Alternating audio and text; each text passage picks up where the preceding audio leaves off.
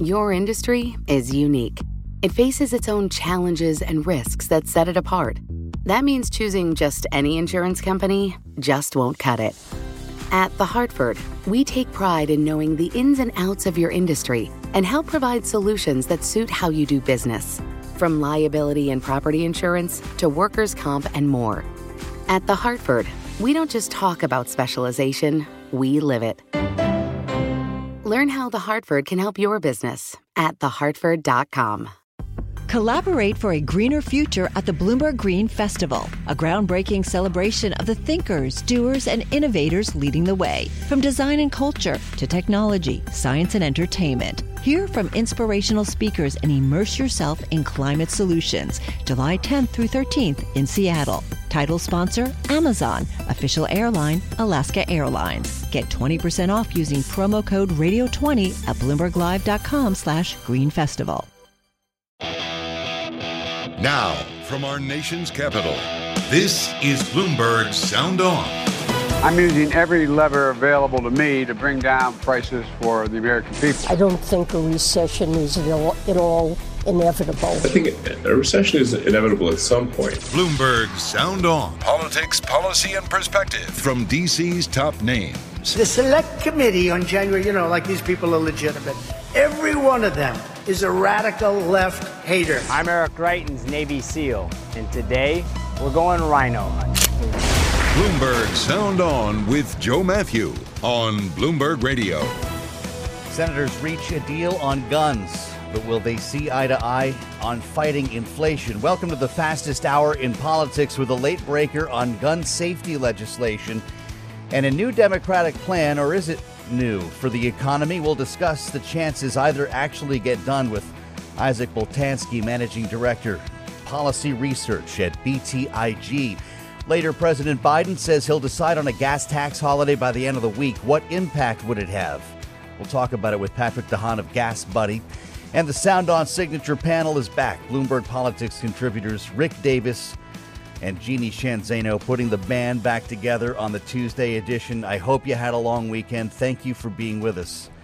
Senator Chris Murphy breaks the news here. Democrat from Connecticut says they have a deal on gun safety legislation, declining, however, as I read from Stephen Dennis on the terminal, declining to discuss how the negotiators resolved issues in the talks, saying they're still, actually discussing the timing for releasing the text of the deal. So it's not likely to happen before this hour is over.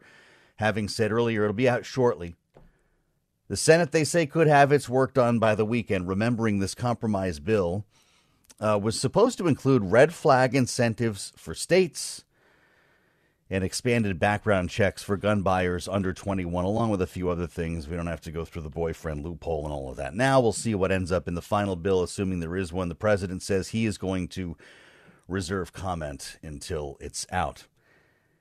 Great pleasure to bring in Isaac Boltanski, Managing Director of Policy Research at BTIG. We need somebody big picture to start this hour because it was a busy and long weekend. Isaac, welcome back. There's been a lot of concern about due process surrounding specifically the red flag component of this, soon-to-be legislation. I don't want to pretend something is actually sitting in front of us. Do you think they can actually get this done? The clock is obviously ticking. It's nice to be with you on an update. Thank you for the invitation. Here. On the gun side, I will tell you, I think that there is a clear path to passage. I think that we will see a deal announced with the specifics in the next few hours, maybe tomorrow morning. But as we've learned time and time again, the motivator for lawmakers is so often the calendar. And the jet fumes are also in play here because they're trying to leave town for 2 weeks at the end of this week. And that is an undeniable motivator, especially for these lawmakers who are running for re-election. Well, obviously, we need to see what is inside this bill, or do you feel like that's kind of predetermined? They've already telegraphed. It's just a matter of the fine print. Yeah, so look, I think that what we have right now is the broad contours of a deal, but there are still some areas that I'm going to be looking for more specificity. The one is the boyfriend loophole that you mentioned, and the other is very important. It's how are they going to structure federal grants to states in relation to state level, the imposition of state level red flag laws. Now, I think that That's pretty easy to structure around given some of the existing programs at Department of Justice and elsewhere. But those are the two issues where I'm looking to see, did they come to a agreement that can actually move this bill quickly? Or is the hand-wringing and negotiation going to continue into next month? Well, we're, I guess, going to find out together here because they have more to talk about. Isaac, and I wanted to ask you about this. Following the talk of inflation and recession all weekend, apparently the president can't take a walk on the beach with his family without talking about this. He was in Rehoboth. A couple of interesting moments to get to here, because we're really trying to figure out not only what's happening with inflation, but is a recession kind of in the cards here. The market's certainly been trying to price one in. President Biden asked about it specifically on the beach. If we can walk through a couple of these pieces of sound, says no. He had a special phone call actually earlier in the day. Here's what he said. You're saying the recession's even more likely than ever. Not the majority of them aren't saying that. Come on, don't make things up, okay? Now you sound like a Republican politician. I'm joking. That was a joke. But all kidding aside, no, I don't think it is. I was talking to Larry Summers this morning, and there's nothing inevitable about a recession. I was talking to Larry Summers this morning, who, of course, has been calling out the administration for months on Bloomberg about inflation being out of our reach here and the likelihood of stagflation. He said just on Sunday, his guess is we will have a recession. So the president, though, went on to say, Isaac, that, we could get some things. He said it was, quote, we'll be able to get a change in Medicare and a reduction in the cost of insulin. So he's talking about this sort of the leftovers of Build Back Better that might be shaped into a newer, smaller, more streamlined bill that he seems to think is the antidote here for inflation. Am I reading it right? I think that there are two buckets that he's now referencing, because just to be clear, there isn't a sweeping legislative package to come to battle inflation. There's no great plan that can pass this Congress anytime soon. So I think what the White House is focusing are two different buckets. The first is generally referred to as the China Competitiveness Bill. It's sometimes called USICA or Competes Act. But that would actually provide funding to encourage the domestic manufacturing of semiconductors and help ease some of the global shortages. That's becoming law. We're going to have to wait probably another couple months before it's finally law, but that's getting done. It's already in conference committee. If you can get all 100 conferees out of the room for a minute, somebody can get something done maybe. Exactly. Sometimes you have too many cooks in the kitchen, and that's often the case in D.C., but we are exceedingly bullish on that deal getting done. There's too much agreement around it. The other bucket is the amorphous bucket. It's the one you and I probably could have had the same conversation about a year ago, let alone 6 months ago, which is what, if anything, can Democrats agree to pass via reconciliation?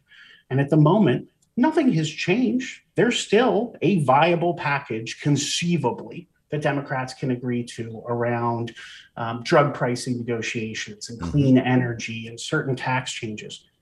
But we haven't seen agreement from Joe Manchin, the most important Joe in all of D.C., or Senator Sinema from Arizona.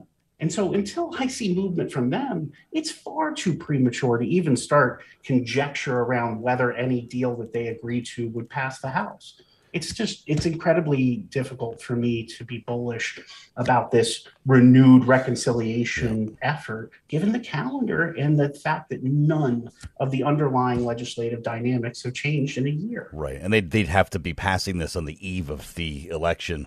To your point, though, USICA, gosh, we've been talking about it. I can't count the conversations with Secretary Raimondo on this. Everybody wants the CHIP Act. Nobody seems to agree on the language. But, everyone also in your corner of the world, Isaac, seems bullish about this. The leadership keeps saying they're going to get it done. So maybe that is actually the last win of this session. I want to get back to the conversation from over the weekend. Janet Yellen adds to this. You heard President Biden, the recession, not inevitable. I just talked to Larry Summers. Janet Yellen shows up on ABC this week. Here's what she said about it. It's natural now that we expect a transition to steady and stable growth, but I don't think a recession is at all inevitable. It's almost the same exact language. I do enjoy the messaging lately, too, has been, it's been gangbusters, but now it's going to get back to more of a steady, sustainable growth for families. Enter Elon Musk here on Bloomberg, exclusive conversation. And his take on whether a recession is likely. He's talking about this earlier today on Bloomberg. This, of course, not a member of the administration with a very different take. I think a recession is inevitable at some point. As to whether there is a recession in the near term, I think that is more likely than not. It certainly isn't. It's not a certainty, but it appears more likely than not. So there you have it. Isaac, it's difficult to tell where we're going here, but it's interesting how much the different camps are being formed around recession is not inevitable, or a recession, frankly, is absolutely in the cards. How could you not have one after a 10-year boom? I mean, I think a lot of us still believe that the business cycle itself is not dead and that a recession will occur at some point. I'll tell you, there's a healthy debate here in DC about when that will be, just as there is in the markets already.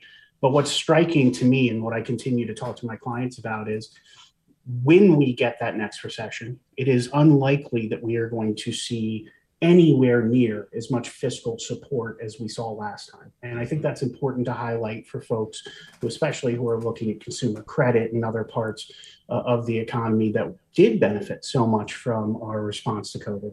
That isn't happening again. There is no appetite on Capitol Hill for that type of fiscal response to the next downturn. And so doesn't sound like you buy talk of a shallow, brief downturn then, if that's the case. All that I can be certain of is that the conversation on Capitol Hill has turned negative in both parties in terms of potential for additional fiscal responses. So whenever that downturn is, and however deep it is, I can tell you with some certainty that Capitol Hill won't be there to help anywhere near as much as they were last time. And we'll once again have to look to the Fed to save and or hurt the recovery, depending upon your view of their role. I only have a few seconds, Isaac. Gas tax holiday or no? No, I think it's incredibly difficult to see that going forward. And it's also viewed by many as just bad policy. Yeah, including apparently the Speaker of the House. So who's counting?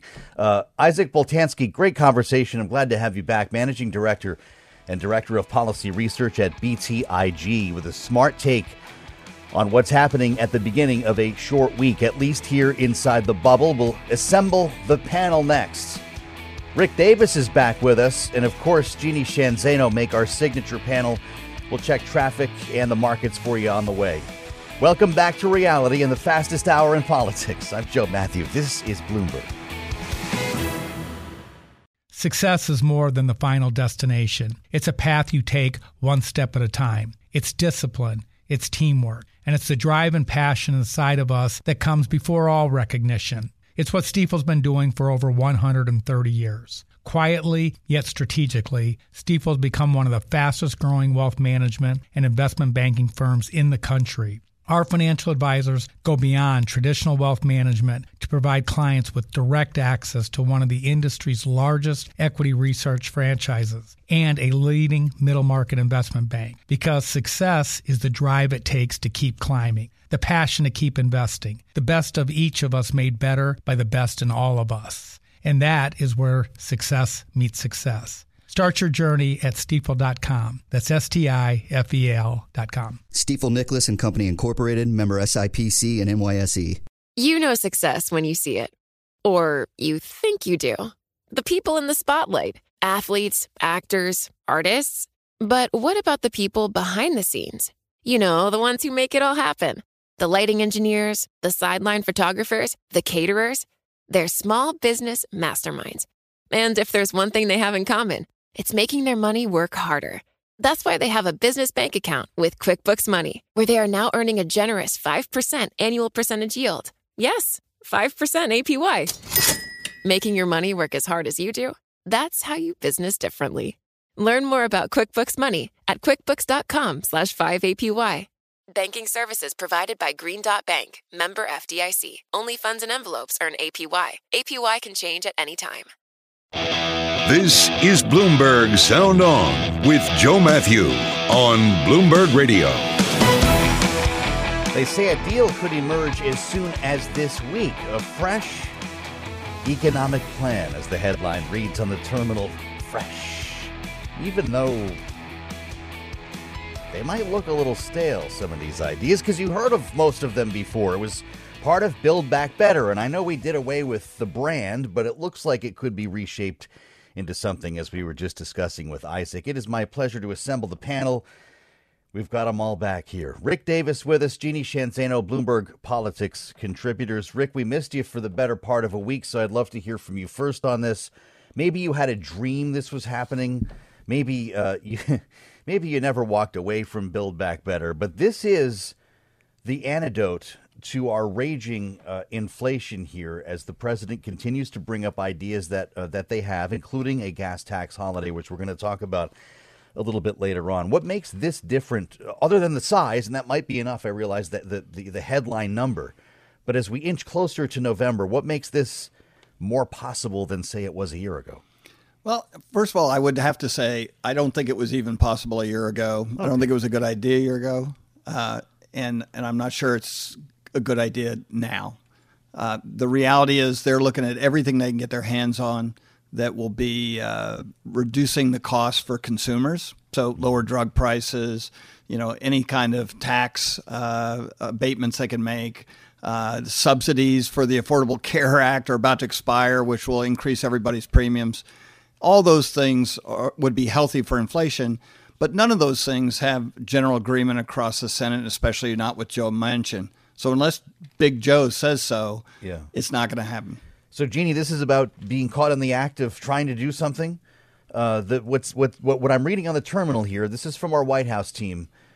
Jennifer Jacobs, Josh Wingrove, the best in the business. They've got sources telling them that there will be something on capping the price of insulin, right? The federal investments in both clean energy and fossil fuels, and then the tax conversation, likely a tax on the wealthy to lower the deficit. These were all in the mix already. Would they work? They could work. And you had mentioned in the previous segment, Larry Summers, we heard he put out, it didn't put out, but he talked about a 3-part plan over the weekend. The president said he had spoken with him.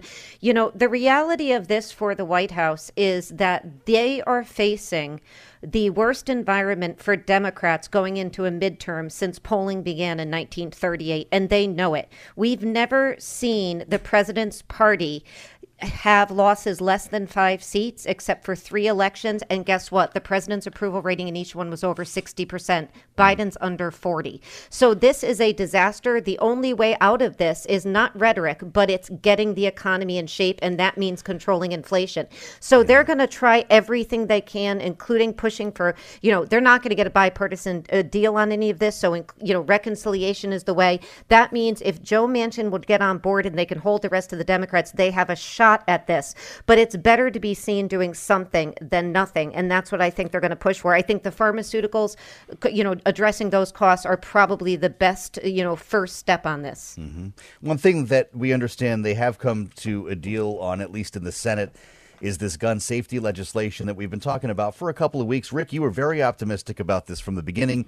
Granted, it doesn't go very far. We're talking about incentivizing states to have red flags and expanding background checks for buyers under 21. That actually surprised some people.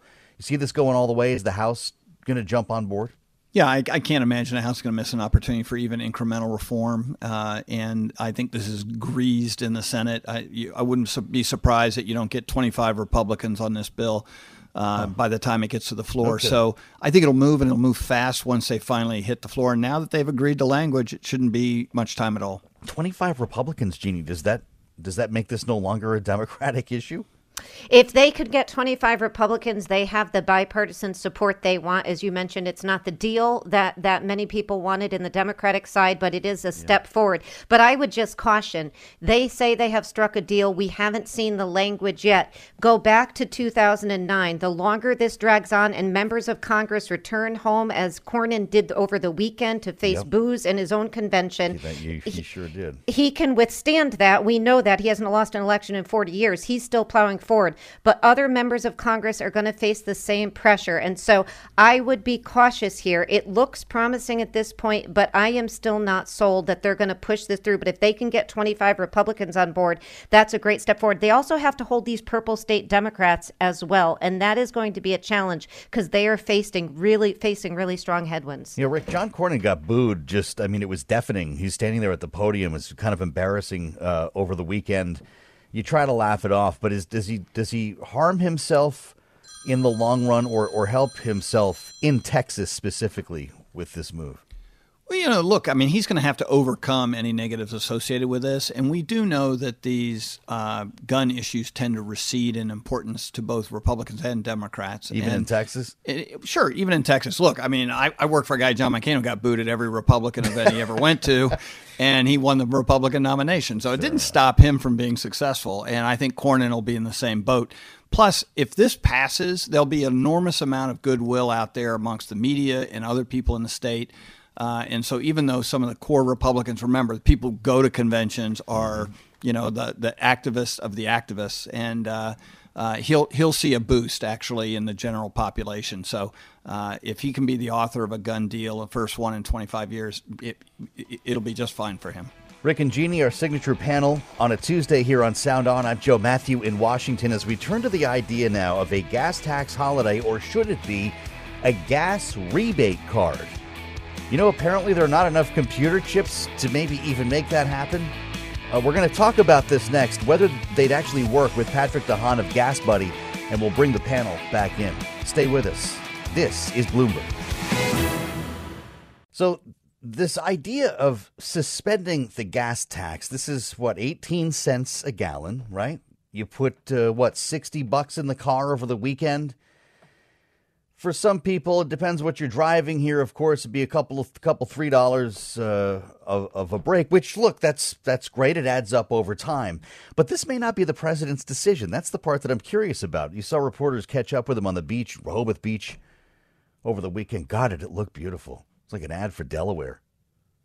But he stopped down and he talked about this, along with, you heard him talking about the chances of a recession earlier, and says, I'm considering it. I hope to have a decision by the end of the week. But as I read on the terminal, the move likely would require congressional approval and could not be taken via executive action. So you start digging into this a little bit more and you realize actually there's a bunch of legislation. A number of lawmakers have introduced legislation that would do this very thing. The question is, would it have enough impact to stop paying into the Highway Trust Fund? That's where that money goes. Patrick DeHaan is back with us, the head of petroleum analysis at Gas Buddy, who's become a real expert on all of this stuff on our behalf. And it's great to have you back, Patrick. Your first blush on this, I know you probably see these on the state level a lot. What would it mean on the federal level? Would it actually have an impact, or would gas companies keep the money? No, it certainly would have an impact. In every state that we've seen state gasoline taxes waived, we've seen the prices coming down. It really has depended on how the legislation is written, whether it's retroactive. Of course, stations have thousands of gallons of fuel they have under their stations that they may have paid at a taxed rate. So really just depends on how quickly they get relief from that. It will likely bring prices down. It will, of course, take time, but I fully expect that if there is a tax holiday, stations would simply pass it along. It may take some time, though, for them to sell through taxed inventory. Okay, so you've got to get rid of what's in the tank already. But then at that point, would it actually drop by 18 cents? Could you quantify it that easily? Well, it absolutely should. Now, where so the talk of gouging is not real then? Well, every state that we've seen a gas tax holiday implemented, it's fully passed along. Mm-hmm. The complicating factor is that wholesale prices can move up at the same time that tax rates have gone down, thus offsetting what you might see at the pump, right? The outside pump, right. The sign doesn't say it went down 18 cents. Well, that's because wholesale prices continue moving up. So, but in every state, Maryland, Connecticut, New York, Georgia, we've seen the full decrease passed along. Kind of like when you release 1 million barrels a day from the Strategic Petroleum Reserve and crude goes up by a lot more after that. It might not look like you're doing a lot, Patrick. Yeah, it certainly may not look that way. But, stations are competitive. There's such a diversity among station owners that if their costs suddenly, if taxes went down 18 cents, well, guess what? It wouldn't take long before one station says, well, I'm going to cut my price a penny because I have more margin. Right. And then the other one will do the same. And that's why things will eventually get whittled down to where the tax holiday is passed along. What a business. What's your take on the rebate card? This is obviously a different approach, and from what I'm reading now, we may not even have access to the computer chips to make them, but that's a different approach here. Would it be as impactful? I think it would be more in that I'm more worried about it because it would rush out and make people want to buy gas. Or, if you give $100 in free gas to somebody on a card, what are they going to do? More impactful in the wrong way, you're saying. Exactly. It may exacerbate the widening imbalance between supply and demand. People would say, "Oh, look, I've got this, free 5 tanks of gas. I'm going to go take a trip with this." Exactly. So there's a risk depending on how this is the relief has passed along. I'd rather see it not in even a federal gas tax holiday, but do the math or whatever. Send people a $100, $200 rebate check and say, this is for gas. Use it as you want it. Some people use it for gas. Some people won't. But that at least won't have Americans rushing out to try and take advantage of lower prices and make the situation worse. God, I don't think we're sending checks again to everybody for a while. But I'll say the idea that the president has been suggesting that big oil is ripping off Americans. He said Exxon made more money than God. He's pointing to $35 billion in profits. And we've got a meeting now we understand will happen Thursday, not with the president, but with the energy secretary and the heads of companies like Exxon, Chevron, BP, and so on. The line from the White House here, Patrick, is that these companies cut capacity and are refusing to bring it back to pre-COVID levels, specifically even when asked, refining capacity. But then I hear we've got a refining bottleneck. Who's right on that? Well, I think the White House making the assumption that refineries, cut capacity deliberately. I mean, that's nefarious. Oil companies had cut capacity not because they wanted to, but it was a forced business decision back in 2020 when airlines were parked, when you and I were parked for a couple of weeks, when very little was moving. They made a business decision. What do you do when faced with a massive exodus of consumption and plummeting prices? You may go belly up. So some refineries cut capacity. They idled refineries. Nobody thought that things were going to come back so fast. If they did, that they wouldn't have never idled them, and they would take advantage of higher crack spreads. But you don't always have the foresight to say, it's going to get much better in 2 years. So do they need to be incentivized to bring it back? Well, I'd like to see that, especially because the Biden administration has gone after them and demonized them to a way that oil companies are you want them to spend $1 billion investing or reopening refiners, but at the same time, your policies suggest that that's a poor investment. But that also sounds like there is some capacity, that they could return more. Well, there certainly may be some, but there's not enough necessarily to alleviate the situation fully. Not only that, but there are refineries opening abroad in the Middle East and Asia. So there may be some help there. But Patrick, come back and see us again soon. I wish I had more time with Patrick DeHaan of Gas Buddy. We'll reassemble the panel next. Hi, I'm Ron Kraszewski, Chairman and CEO of Stifel. Financial advisors, if you're not growing your practice, you're losing market share. Stifel is a growing, entrepreneurial, advisor-centric firm built for successful advisors like you. Imagine having the resources of the largest wirehouses and the support of the boutique shops, but none of the bureaucracy to get in the way of you serving your clients. At Stifel, it's your business, your book, your clients.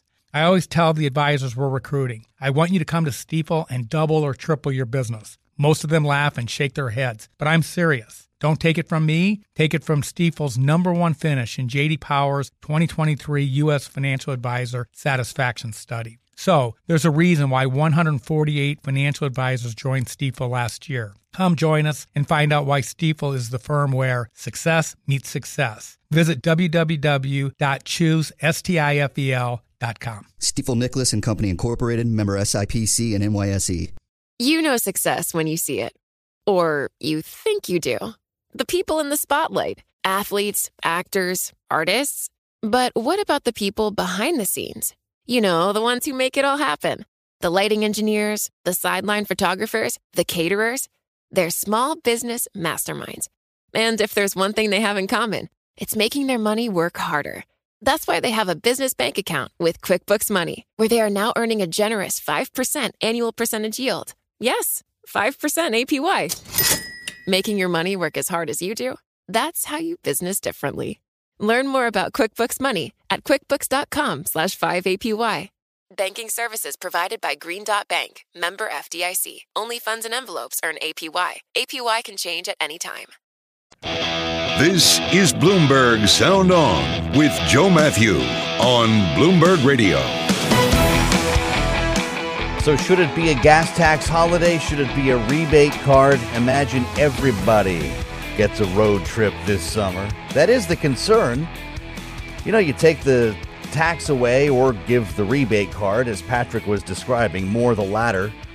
Make things a little bit cheaper, and well, what you're going to send demand higher, and that, of course, can send prices higher. As a war rages in Ukraine, and the debate continues here in Washington over what exactly big oil should be doing and what the Biden administration's posture is, we reassemble our panel. At least we have Jeannie Sheehan Zaino and Rick Davis with us today to help us make sense of it all. Jeannie, this meeting on Thursday is going to be scrutinized, of course. The White House is going to try to act tough, but the president's not going to be there. I thought was interesting. Jennifer Granholm, he says, is going to be conducting this meeting. Are either of these good policy? Would they actually make a difference for people? You know, I think the fact that the president is not going to be there is telling. I mean, I've talked to people just in my regular life, and the concern people have about Joe Biden is what is he doing to address this? And the idea that making decisions on things like the rebate card, the tax, holiday, the gas tax holiday, the meeting he's not attending, that's where Democrats, and I'm sure Republicans as well, but Democrats feel really frustrated because they want to see leadership there that they're not seeing. So, I think it's a mistake for the president, myself, not to be there. Maybe there is a good reason for that. And I am not a person who thinks that either the gas tax holiday or the rebate card are the way to go in either of these cases. And not just to mention the small fact that they require legislation that is unlikely to get through if Nancy Pelosi, amongst all people, isn't supportive. Well, why is the president telling people he's going to make a decision on that this week, Rick, if it needs congressional approval?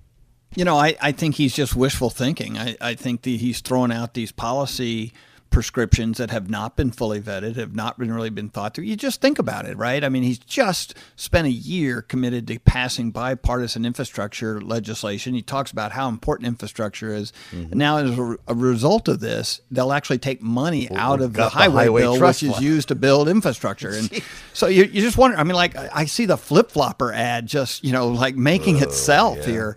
And I can understand exactly what kind of a bind he's in because he's campaigned heavily against, oil companies, hydrocarbon as a fuel. He's Mr. Anti-combustion engine. And yet now he's sort of dragged into this relationship with them to say, hey, we need help. I've got to have more production. I've got to have more refinery capacity. And of course, what businessman wants to invest in U.S. refinery capacity when the president of the United States tells him every single day that he's going to put him out of business? So, when you look at the big picture around this, no wonder he's skipping a meeting with oil executives. What's he going to tell them? If they said, hey, look, will you commit to us that for the balance of your administration, you're going to quit picking on hydrocarbons? He's going to say, no, I've got AOC on my back. I got to make her happy. Wow. So it's a very tough position. Would anybody be building refineries? I mean, we're hearing about this a lot. In no matter who, let's say Donald Trump was the president right now, who's going to invest in a refinery in this country without a long enough range view to make that worthwhile? Rick, you have to build a city, for crying out loud. Well, we're net short on refinery capacity, and there's a huge refinery in Philadelphia that's now being dismantled because a real estate firm bought it, not an oil company. And so you look at this and say, wow, this tells you everything you need to know. Oil companies are not investing in infrastructure. And I think that we're looking at a situation where we're going to become dependent upon foreign sources of refined capacity. And then it's going to be this big argument again about like, gosh, aren't we strategically vulnerable if we're getting all our oil from foreign sources? Jeannie Sheehan Zaino, it was the next round, the latest round today on the January 6th committee. We saw the hearing take place midday today. This was number 4, if we're playing along on our home game. Some really disturbing stuff today. We've heard the stories from Georgia, Brad Raffensperger, to hear extended portions of the conversation with Donald Trump was pretty remarkable. The Speaker of the Arizona House was also there, Rusty Bauer, just telling remarkable stories of getting direct phone calls from the President of the United States, who, by the way, weighed in on the proceedings at a rally over the weekend. Here's Donald Trump. They're con people. They're con artists. I say the unselected are supposed to be the select committee on January. You know, like these people are legitimate. Every one of them is a radical left hater. Hates all of you. Hates me even more than you, but I'm just trying to help you out. What the hell did I do? Just happened to show up, Jeannie. Is this going to end up strengthening Donald Trump in the end? The hearings, I don't think so. I thought today was particularly effective. And, you know, the former president can say all he wants that these are, you know, a bunch of left-wing people. But the reality is what the committee has done so brilliantly in all of these hearings is they have brought up people who are conservative Republicans. Many of them worked for Donald Trump, many people that he hired who supported him and continue to be committed to the Republican Party. But as Rusty Bowers, the Republican speaker from Arizona, was so, impactful, at least I thought today, because he described the fact that he couldn't do something against his oath, that it was against his religion, and that he simply was being threatened by the president for something he wouldn't do. And we heard that story over and over again. There's also the election worker from Georgia, Shay Moss and her mother, who, are working the polls. We need election workers in this country, and get dragged into this. And it's a story that's told over and over again. So I think President Trump, can try to say what he wants, but I think the fact that he's out there talking about this is underscores the fact that he recognizes that he is being impacted by this in a very negative way. Rick, I know you've spent time around Rusty Bowers in Arizona politics.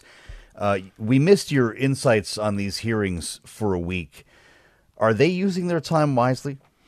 Yeah, I think the one and most important thing probably that they're doing is they're setting a factual record around what happened after this election. The big lie, the January 6th attack on the Capitol. These are people from the Trump administration, as Jeannie said, conservative elected officials from around the country who were Trump supporters, in some cases still are, and they're putting into the record, and it's very hard to disagree with the former Attorney General, the Chief of Staff of the United States, aides in the White House, family members to Donald Trump, and in this case today, elected Republican officials from key states where they lost. It was in their interest to win. When they lost, they said, we got to do the right thing and declare a loss and go about it the right way. And for Rusty Bowers to get up there and do what he did, it's bad politics for him at home. There's a lot of Trumpers that run the Republican Party of Arizona and yet are threatening his life and family as threatening well as his family's well-being. And he took the high road. And so I hope people actually, so many people say, oh, well, these elected officials are all a bunch of bums, or all a bunch of, ingrates and they don't do work. This has been a really good example of the fact that there are people like Rusty Bauer and Brad Raffensperger who are doing the hard work and are being honorable. And it should hopefully reinstill in the American public's eyes the fact that there are honorable elected officials, certainly especially within the Republican Party, who kept bad things from happening. To be clear, Jeannie, these are conservative Republicans. These are not, people who were voting for Joe Biden. They actually voted twice for Donald Trump. That's right. And I believe in many cases, as Rick just said, these are people in some cases who still support Donald Trump. They still prefer him to Joe Biden. Right. They very much would have liked to see him win. And let's not forget, Donald Trump is just about the only Republican who lost in 2020. Republicans did incredibly well in state houses across the country and made up many seats in the House and tied the Senate. And they would have probably taken the Senate if Donald Trump hadn't impacted the Georgia race so negatively. So, there is also that challenge of of, it was only his race that seems to have been miscounted. Everybody else's wasn't. So, from any perspective, it's a very difficult case to make. Really remarkable to hear Brad Raffensperger explain 28,000, I believe it was, Republicans voted. Did not vote for president, though. They voted down ballot. The members of Congress running in Georgia had 28,000 more legitimate votes than the president. What does that tell you, Rick, about decisions that were being made in the voting booth? I think you hit the nail right on the head. This is something that most people have not paid any attention to, but it actually exists in most of the 50 states. And that is that Donald Trump underperformed the Republican base vote. When you talk about Republican base vote being, people who voted for members of Congress, and in Georgia, during the general election, not the runoff, where we lost 2 Senate races, but in the general election, there were more people voting for House members totally in the state by 28,000, which, by the way, was almost double the loss of number of votes that he lost the state by. So if he'd have just gotten a base Republican vote, he'd have won. Would have been no contest. Jeannie, I'm really taken in our remaining minute here just by the threats we've been hearing. That's one consistent thread among several in these hearings, is that the witnesses were threatened, their families, their children, their spouses, in some cases disgusting sexual messages and threats against them. And it does make you think about Adam Kinzinger over the weekend saying that there is more violence to come. How worried are you about it? I'm extremely worried. The threats against him and his family are disgusting and outrageous. We've heard the political violence talk, if you will, the rhetoric, particularly on the Republican side. You look at the GOP convention down in Texas. You look at Eric Greitens' ad that was out and Facebook took down. It's very, very frightening out there. This is why we have this conversation every day. Rick, it's great to have you back. Jeannie, of course, we'll be back together tomorrow on the Fastest Hour in Politics with our signature panel. I'm Joe Matthew in Washington. Thanks for spending some time with us. Hey, it's primary day. We haven't even gotten to that. We'll be talking results tomorrow. And subscribe to the Sound On podcast. This is Bloomberg.